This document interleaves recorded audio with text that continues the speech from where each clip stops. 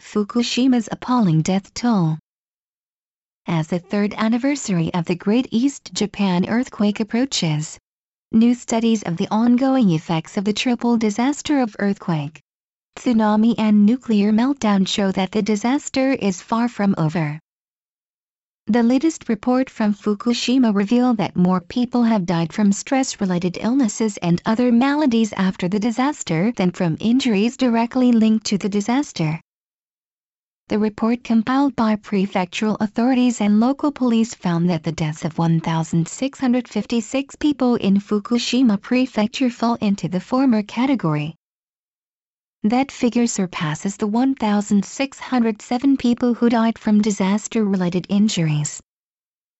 Another 434 people have died since 311 in Iwate Prefecture and 879 in Miyagi Prefecture. These indirect causes are just as deadly as the direct causes, and are likely to last much longer unless the central government takes action. In another report, the first of its kind since the disaster, the lifetime risk of cancer for young children was found to have increased because of exposure to radiation. While the increase was relatively small, a mere 1.06% in areas close to the crippled nuclear plant, the results, which were published in the U.S. Science Journal Proceedings of the National Academy of Sciences, were the first projections of the harmful effects from exposure to radiation released by the stricken Fukushima nuclear plant. These two reports both show that despite the government and Tokyo Electric Power Company's claims that things are under control, the disaster continues to threaten the lives and well-being of people in the hardest hit areas of Fukushima, Miyagi and Iwate prefectures. The reports highlight the fact that much of the problem stems from the government's poor handling of the after-effects of the disaster and TEPCO's continuing inept handling of the cleanup at the Fukushima No. 1 nuclear plant. The Health Ministry has insisted that the possibility of indirectly caused deaths diminished 1 month after the earthquake. However, these reports show that the Health Ministry is in denial about the existence of problems and is resistant to finding ways to address problems survivors are still suffering. The ministry should find ways to support hospitals, social workers and local government employees who are trying to step up, watch over evacuated residents still living in temporary housing and others still at risk for stress-related problems. Helping people in the affected areas should not be relegated to a lower priority because other issues come up. The central and Tokyo metropolitan governments, in their push to win the 2020 Olympics for Tokyo, stressed the unique Japanese cultural sense of omotenashi, or hospitality. But according to the prefectural report, 136,000 people are still displaced from their houses and towns due to the triple disaster. Surely those displaced people should receive traditional Japanese hospitality in the form of new homes and rebuilt communities. Perhaps as each large-scale Olympic project is started in Tokyo, one new permanent housing for displaced residents in Fukushima could be built. The Olympics in Sochi highlighted the many inequalities and problems in Russian society.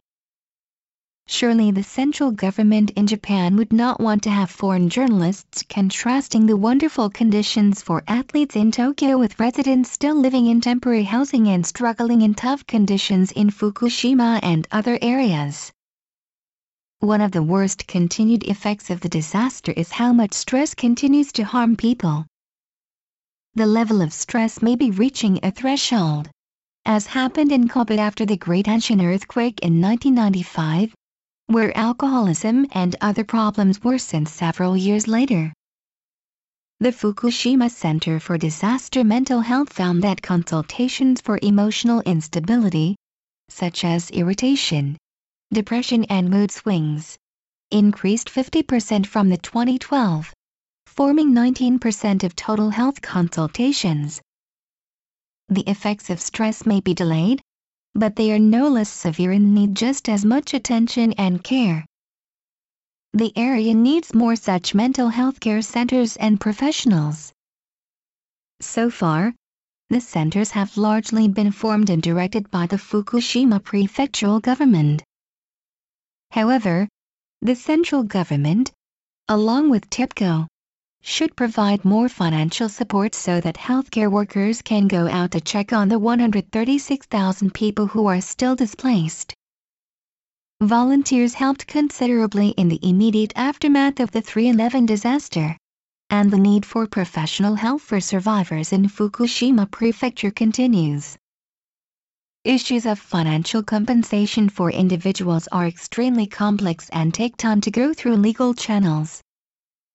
Money problems also add to the level of stress. The government and TEPCO could work to speed up the process of compensation.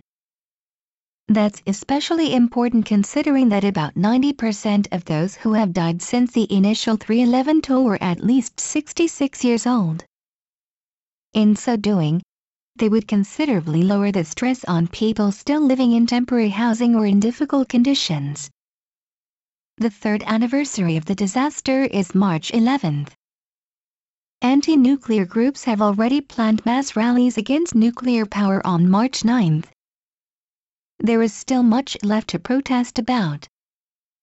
Included on the long agenda of Fukushima disaster-related problems that still need to be dealt with should be improving the lives of disaster victims. The Japan Times, March 2nd.